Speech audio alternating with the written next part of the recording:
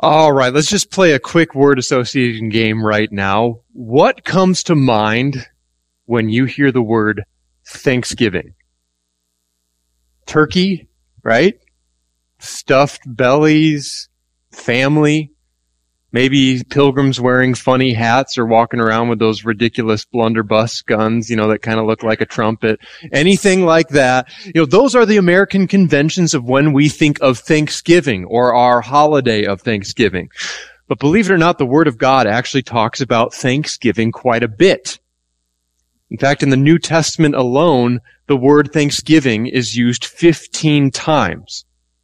It's the Greek word Eucharistia, which means giving thanks, gratitude, or thankfulness, or thanksgiving. And actually, Eucharistia comes from the root word charis, or grace. All right, so the Greek word for thanksgiving actually comes from the root word grace. And that's because thanksgiving is that response or that gratitude that we give for receiving unmerited favor. Thanksgiving is that response that we give for receiving grace. Now, Thanksgiving, as you can imagine, is so much more than just a day of feasting, biblically speaking. In fact, Thanksgiving, what we'll find here in 2 Corinthians chapter 4, Thanksgiving was the core motivation of the Apostle Paul's ministry. That's right, Thanksgiving. You could even say that Thanksgiving is the core reason of why the church exists, why this church exists. It's the core motivation for evangelism, and it's the core reason why we support missions. It's the core reason why we share our faith. It's the core reason why we are here today and why we have gifts to use for the kingdom of God. Now back to our word association game. When you hear the word Thanksgiving, we don't always think about it in that heavy way, do we? Well, today we're going to examine a portion of Scripture that talks about Thanksgiving. Instead of looking into every little bit of what Thanksgiving looks like, we're going to actually look at the ministry of the Apostle Paul. Now, Paul wrote 2 Corinthians to the church in Corinth, and he spends a lot of time in the book of 2 Corinthians defining and defending his apostolic ministry. Now here in chapter 4, he's going to speak about the purpose and motivation of his life's work, of his ministry as an apostle. He's going to be explaining why in the midst of so much hardship in life, so much opposition, so much affliction, he keeps going on as an apostle. He keeps going at it, and how he doesn't lose heart in his ministry. Every good ministry, organization, or cause, or anything like that has a good mission statement, right? Every good organization's got a statement of why they're doing what they're doing. And Paul more or less gives his in these verses. And we're going to see how it relates all to Thanksgiving. So if you haven't already, turn to 2 Corinthians chapter 4 with me.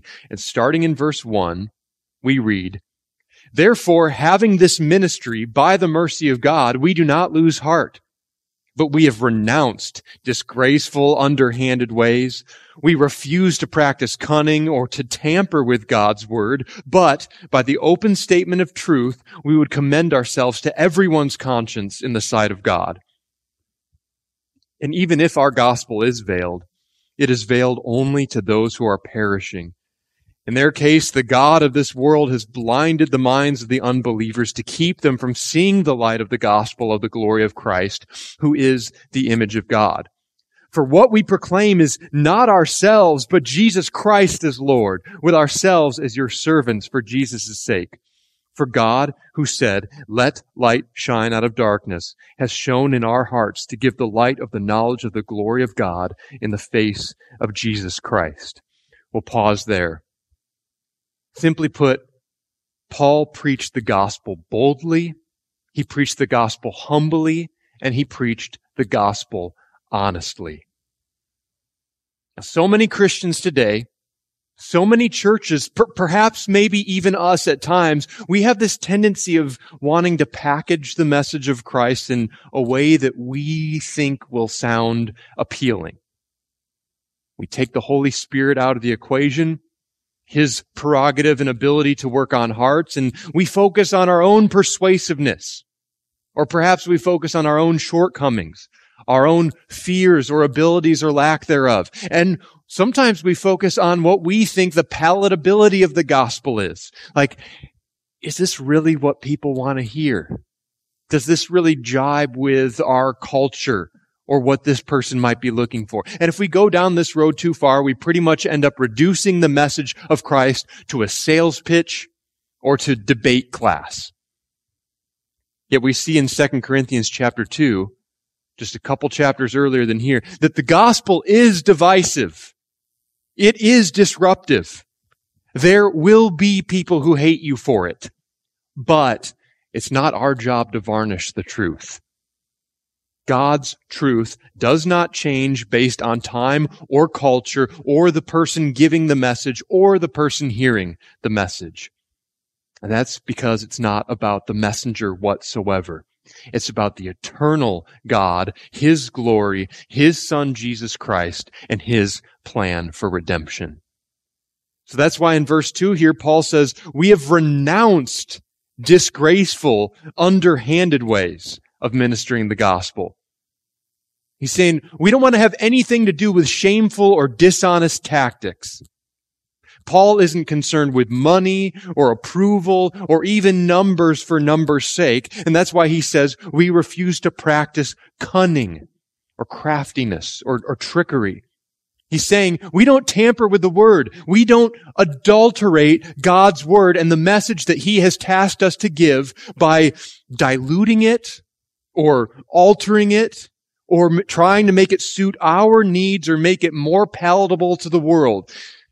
It's not, a spoonful of sugar helps the medicine of the gospel go down. No, instead, it's a straight, no chaser, forthright proclamation of God's eternal truth.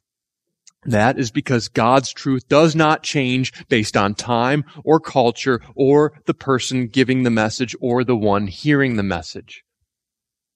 Psalm 19 says, "Forever, O Lord, forever, your word is firmly fixed in the heavens." And it goes on to say, "The sum of your word is truth, and every one of your righteous rules endures forever." So Paul is committed to the open statement of truth.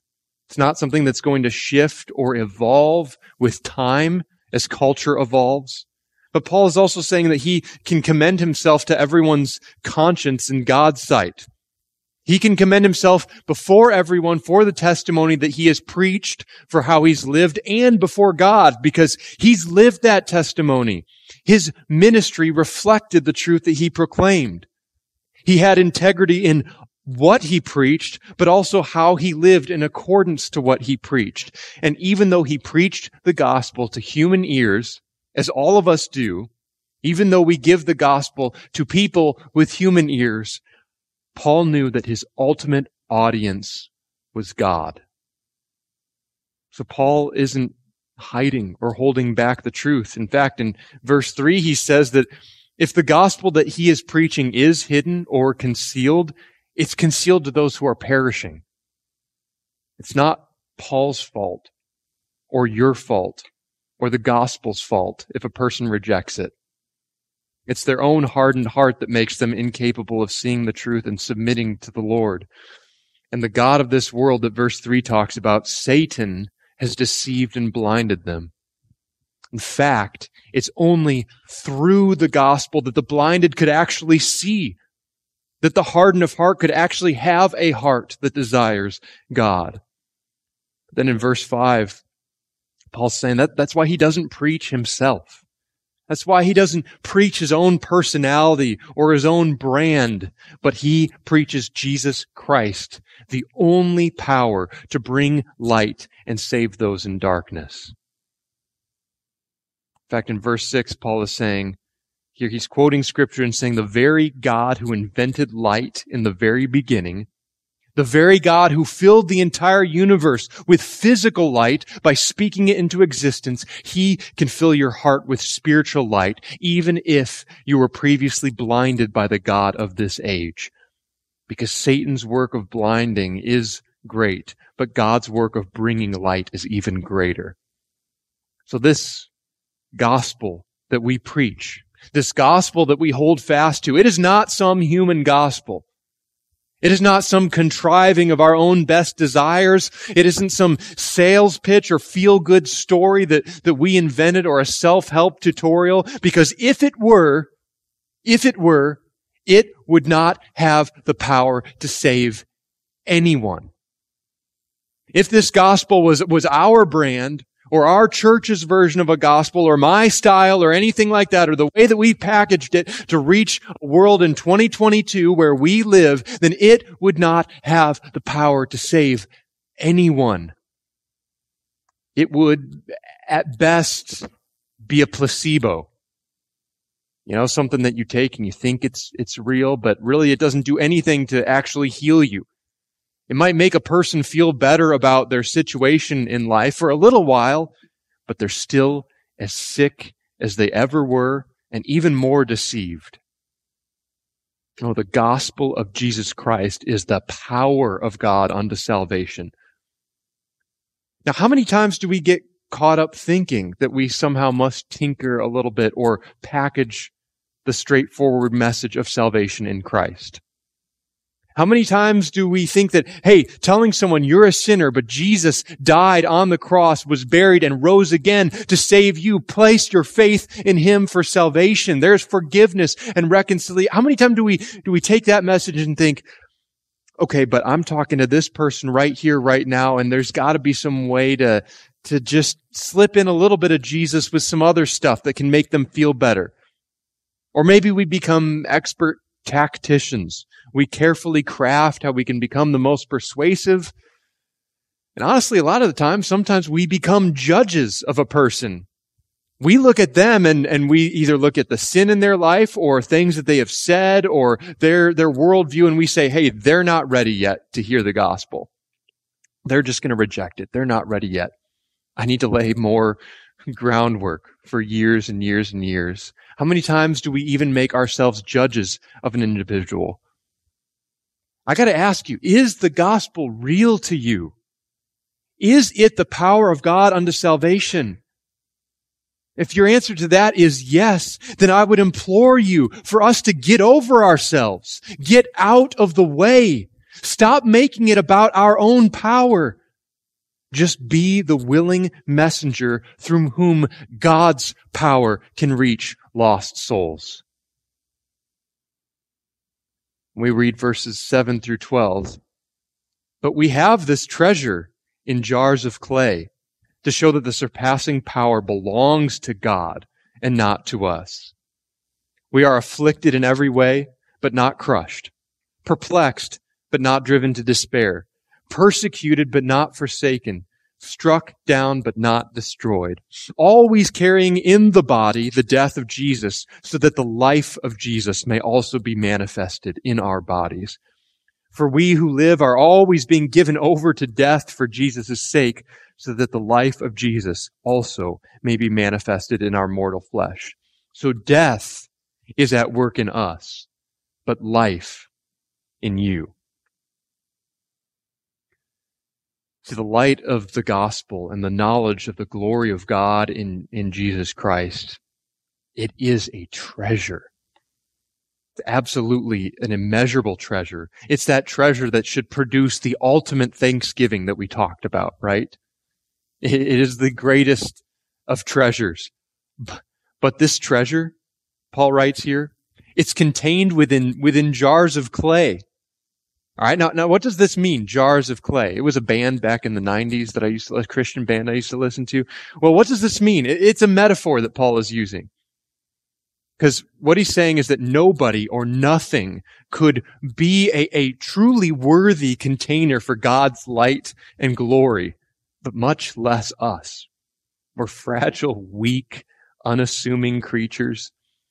I mean, you wouldn't store your most valuable possessions in a clay pot, would you? You might use your gun safe. It's strong, it's sturdy, it might even be fireproof. Or perhaps you might use something ornate or more fitting for such a priceless treasure, like you put jewelry in a jewelry box. But jars of clay, I mean, they're commonplace. Jars of clay in this time would be like those cartons that we use that I had all over my dorm room in college, those plastic cartons that you place stuff on top. They break easily. They're not special or beautiful to look at in any way, and they're also not of any significant value. But God has chosen to put His light in us. And why? Well, first and foremost, God is loving. He is merciful. He desires reconciliation and restoration with His creation. But also, God is in the business of glorifying Himself. By putting His light in us, He shows that the excellence, the truth, the light, and the power and the glory of the gospel is all His and not our own. Our weakness allows God's power to shine as He uses us, as He triumphs through us, and the gospel goes forth to others through weak human vessels, despite our weaknesses, because the power and the glory belong not to us, not to the messenger, but to God alone. So Paul really illustrates this here according to his own life. I mean, he explains that he's being hunted down.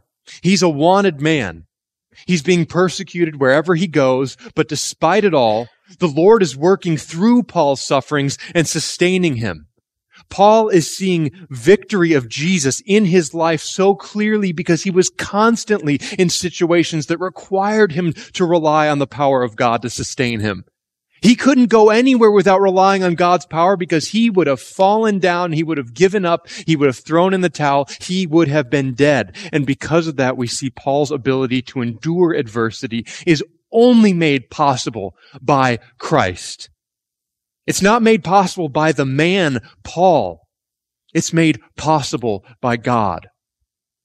In fact, we see the gospel's power to spread across the earth in the book of Acts. We see that happening, this narrative unfolding of the gospel going forth into further and further reaches of the Roman Empire, despite the fact that the gospel was met with so much opposition. So here you have weak human messengers that are in and of themselves nothing to really have much acclaim to them or to be impressed by. You also have the powers that be trying to stop the gospel, yet it keeps going forth like wildfire. How, in the face of opposition, is Paul still standing? See, Paul sees all of this affliction and persecution just as a means to demonstrate how powerful God really is. Because everyone would look at him and say, how has he not died or been crippled or gone insane with despair and given up? And how is that message of the cross spreading so rapidly when all the powers that be are doing everything to suppress it? But Paul sees all of his death-like or near-death-like experiences as a means to bring life to places like Corinth. As a means to bring life, eventually as the gospel would spread, to places like Madison, to places like our own hearts. Then we see verses 13 through 18, we read, "Since we have the same spirit of faith, according to what has been written, I believed, and so I spoke. We also believe, and so we also speak, knowing that he who raised the Lord Jesus will raise us also with Jesus and bring us with you into his presence. For it is all for your sake, so that as grace extends to more and more people, it may increase thanksgiving to the glory of God. So we do not lose heart. Though our outer self is wasting away, our inner self is being renewed day by day. For this light, momentary affliction is preparing for us an eternal weight of glory beyond all comparison, as we look not to the things that are seen, but to the things that are unseen. For the things that are seen are transient, but the things that are unseen are eternal." So why did Paul persevere in his mission through all those trials? And why should we? Well, first of all, as we see in verse 13, he persevered because his true faith in the power of the gospel demanded that he boldly proclaim it. In verse 13, Paul is quoting Psalm 116. And Psalm 116 is a psalm where David looks back and expresses how God has delivered him from affliction and death. David himself was also being hunted. David himself knew that he had a purpose, that he was called by God, but he found himself being hunted by Saul, being hunted by enemies. And Paul is saying right here that he has the same spirit of faith that David expresses in that song. That same attitude, that same disposition, that same dependence on the living God. So because Paul believes in the gospel and the power of God so clearly and so truly, it compels him to speak. His faith compelled him to preach boldly. I mean, how could Paul not speak knowing the truth that he had within him? Even when he's looking at the gauntlet of obstacles that he has in front of him, how can he not press on and speak when he knows the power of God unto salvation that is the gospel? In fact, in 1 Corinthians chapter 9, he says to them, "Woe to me if I do not speak the gospel." He had to. In Acts 18, the Lord spoke to Paul while he was actually in Corinth. He spoke to Paul in a vision saying, "Do not be afraid, but go on speaking and do not be silent." You know, in a more contemporary example, I think of Martin Luther at the Diet of Worms. There he's standing before them. And what does he tell them? He says, "Look, here I stand. I can do no other." Now, of course, he could have sat down. He could have been standing somewhere else, but what he meant is, I know this truth that I have within me. I don't have any other choice but to speak it. Those who genuinely believe have no choice. They can't help but speak the truth. True faith cannot remain silent. True faith demands a response. It demands an outward profession of that faith. It can't just be kept up inside and here. So Paul persevered, first of all, because of his genuine faith that left him with no other choice. But then in verse 14, we see the second reason Paul persevered in boldness. Paul boldly proclaimed the good news because of his utmost confidence in the promises of God. He writes, talking about the resurrection, he had utmost confidence in the resurrection. He writes of being presented along with all the other fellow believers before God. He sees Christ's resurrection was the prototype for what all believers will one day experience. And Paul's theology of the resurrection gives Paul confidence when he faces threats of death. When he faces threats of death, he knows that Christ has defeated death. When he faces threats of defeat through death, Paul knows that the victory has already been won. Regardless of whatever men may try to do to Paul's earthly body, Paul knows that to be absent from the body is to be present with the Lord, and that one day Paul will receive a glorified, resurrected, perfected body. He awaits for that day, as it says here, Jesus will bring us with you into his presence. Now, the connotation of bring into his presence, it's really this connotation of being presented before a king. Now, Paul knows that there's nothing greater than that day, to be found faithful and ready before the king. To hear, "Well done, good and faithful servant." So Paul's looking forward to that day when God's church will be presented before himself and Christ at the end of the age.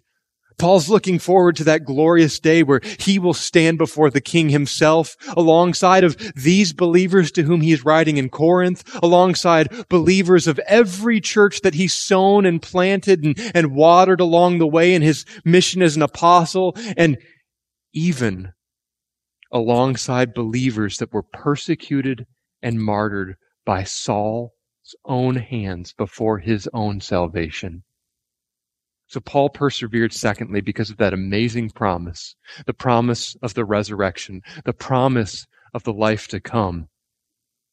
Then verse 15, we see the ultimate reason why Paul persevered despite all sorts of persecutions. We see the aim of his ministry, the purpose, the focus. Paul's ministry has produced fruit. We see that it is all for your sake, so that grace extends. It's for your sake because grace is extending. See, Paul's focus was the spread of the gospel for the purpose of thanksgiving. As grace extends to more and more people, it may increase thanksgiving to the glory of God. See, what motivated Paul was the glory of God as lost souls are turned from darkness to light. Paul's goal obviously was not comfort, reputation, or popularity, or if so, then he failed at that miserably. In fact, I would even contend that the primary focus of Paul's ministry at its core was not even just racking up numbers of converts. It certainly wasn't a numbers game, but I don't even think it was just to see how many. No, that was just the vehicle of his true motivation. Paul's goal in ministry was to increase thanksgiving, to increase the worship of God.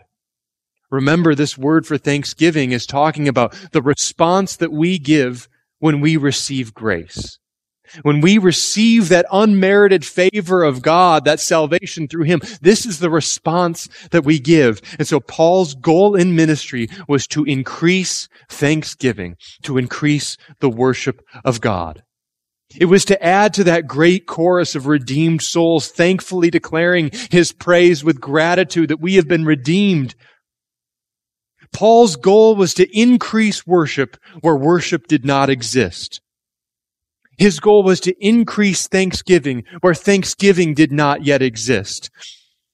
Now that required him to go into the absolute darkest places of the world. Places plagued with paganism, idolatry, immorality of all kinds. But he was spreading the gospel, spreading the message that you are lost in your sin, you are on a road to destruction, but there is an answer. There is a Redeemer. And as people are brought to light and their hearts are turned to thanksgiving, when they receive that grace, when they come to know that amazing grace that they have received, they thankfully worship God. Hearts that formerly knew no worship, lips that formerly professed no worship, would now be hearts and lips that expressed profound, thankful worship. In fact, this very word for thanksgiving is a word that's used in the book of Revelation to describe the worship of people from every tongue, tribe, and nation. That's Paul's ultimate goal, is this thanksgiving from every tongue, tribe, and nation. You see, thanksgiving was the core motivation of Paul's ministry, and it should be the core motivation of this local church's ministry. We should be motivated not only out of our own thanksgiving that we have because we ourselves are the recipients of grace, but we should be motivated just as Paul was to see thanksgiving multiply, to see thanksgiving reach the hearts of those who do not yet know this grace. That should be our desire, to see worship abound from places and from lips where worship does not yet exist, as it says here, all to the glory of God. Verses 16 through 18, we see that we have every reason to be thankful and to persevere in any circumstance because we see this list of contrasts. We see the outer self, which is wasting away, versus the inner self, which is being renewed day by day. We see the light and momentary versus the eternal and weighty. We see the seen versus the unseen. We see the transient versus the eternal. Now, Paul, his body is wearing down. In this moment, as he writes this, he's very, very obviously mindful of that. He's talked a lot about things that are spiritual, but then put them right next alongside the things that are physical with his body. Through the jars of clay section, through this, and Paul's body is wearing down. He's aware of that. Also, so is all of ours. But in Paul's case, it's persecutions that are grinding his body down.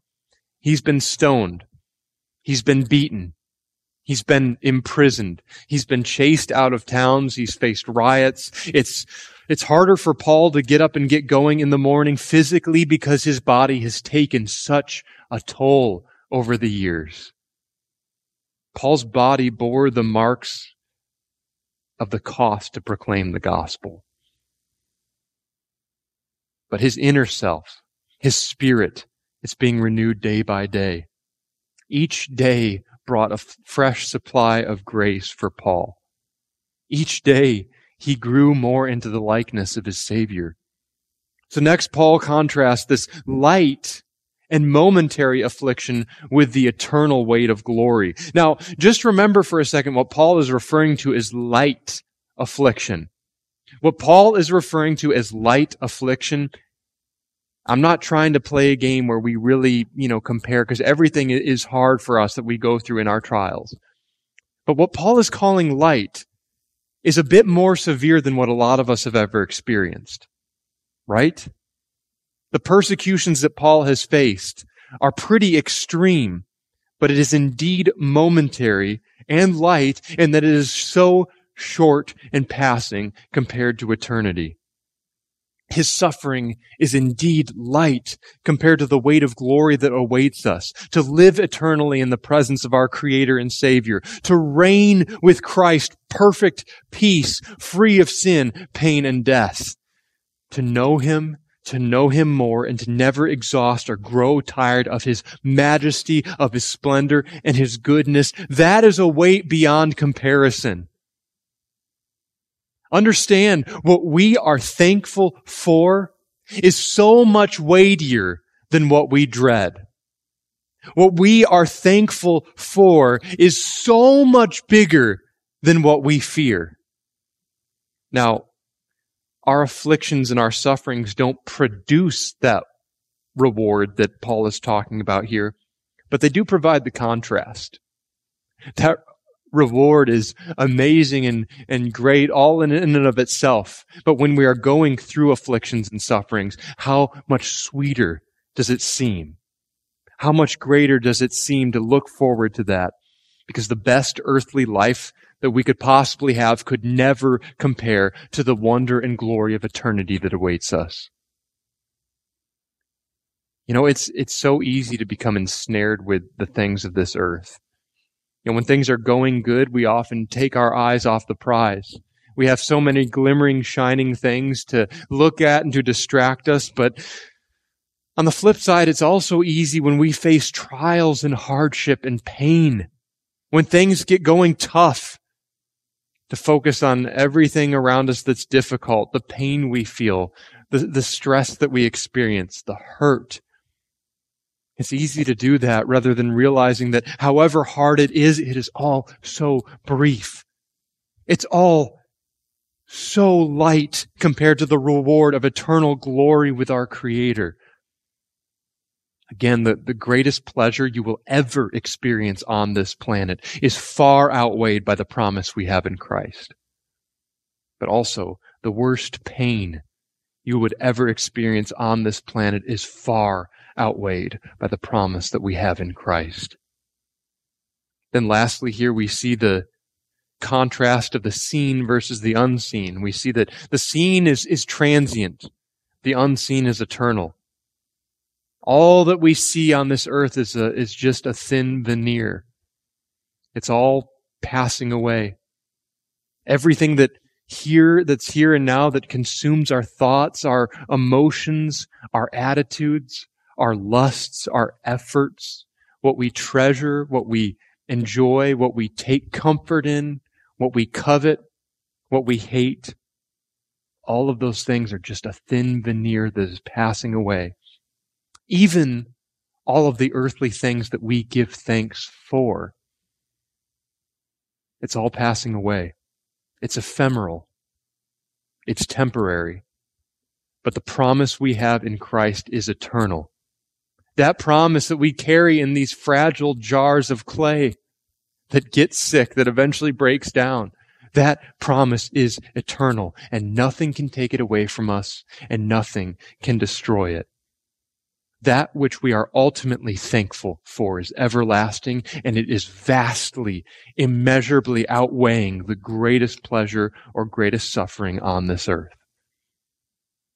Is that thanksgiving real in your life? Is that gratitude, that response to grace, real? Look, there are 3 places that any one of us, as we sit here, could be in regards to that thanksgiving. Any one of us can be in one of these 3 categories. First of all, you may be outside of this thanksgiving entirely. You don't know Christ. You don't partake in the promise that He offers. You may be thankful about many blessings that you have in your life, the things that you enjoy, but all of those things for which you are thankful are passing things. They will fail you. They will end. They are dying hopes. If that's where you are at right now, then delay no further. Jesus stands at the door and knocks. He offers you something by which you can be eternally thankful for, something that will not perish or corrode or corrupt, and that is salvation in Him. But some of us may be in the second category. We are in Christ. We know Christ. We have every reason to offer this kind of thanksgiving, but those afflictions, those trials, those struggles, those things that Paul calls light and momentary, but often to us seem insurmountable, they keep us from abounding in this true thanksgiving. We're caught and we're swept up in the things of this earth. Maybe even sometimes the things that we enjoy and cherish in this earth. But then there's a third category where you're in Christ. You presently, consciously, personally, spiritually, deeply realize that the weight of that glory to which you have been called is far beyond comparison, and you see thanksgiving in every circumstance. You see your trials as a way to glorify God. You see your afflictions and your sufferings as a place for God's power and His grace to abound all the more. Highs, lows, affliction, sickness, the wasting away of the body, all of these things, you know exactly what Paul is talking about right here, but you have genuine thanksgiving in all of those. And to those who that describes, the challenge is clear. The challenge is clear for all of us. To see that thanksgiving multiplied. Not just within ourselves, but as it says here, as grace extends to more and more people, it may increase thanksgiving to the glory of God. Our challenge here as a local church is to see that thanksgiving multiplied. To see more and more souls in this immediate geographical area around us and all throughout the world, more and more souls who do not know that grace, to be reached with that grace so that thanksgiving may increase to the glory of God. Jerry, there's someone at the door, please. Let's pray. Lord, we just thank You for this time that we have. We thank You that You've given us the ultimate reason to be thankful. Lord, I just pray for each and every soul here, Lord, that we would see this thanksgiving, this response to grace as something that we desire to see multiplied. Lord, that it would first be something that transforms us and our disposition and our hearts and our attitudes and our mindsets. That we would truly recognize it through all the highs and lows of life, to realize that we have the ultimate reason to be thankful, and that is our response to the grace that You have worked in our lives. But then, Lord, I pray that we see the challenge to see thanksgiving increased, to see worship go to places where worship does not yet exist, to individuals who formerly did not know You or even reviled You, Lord, but now worship You and acknowledge the grace that they have received with thankfulness. And Lord, with thanksgiving, we give You all the glory. In the name of Christ, our Lord, our Savior, our King. Amen.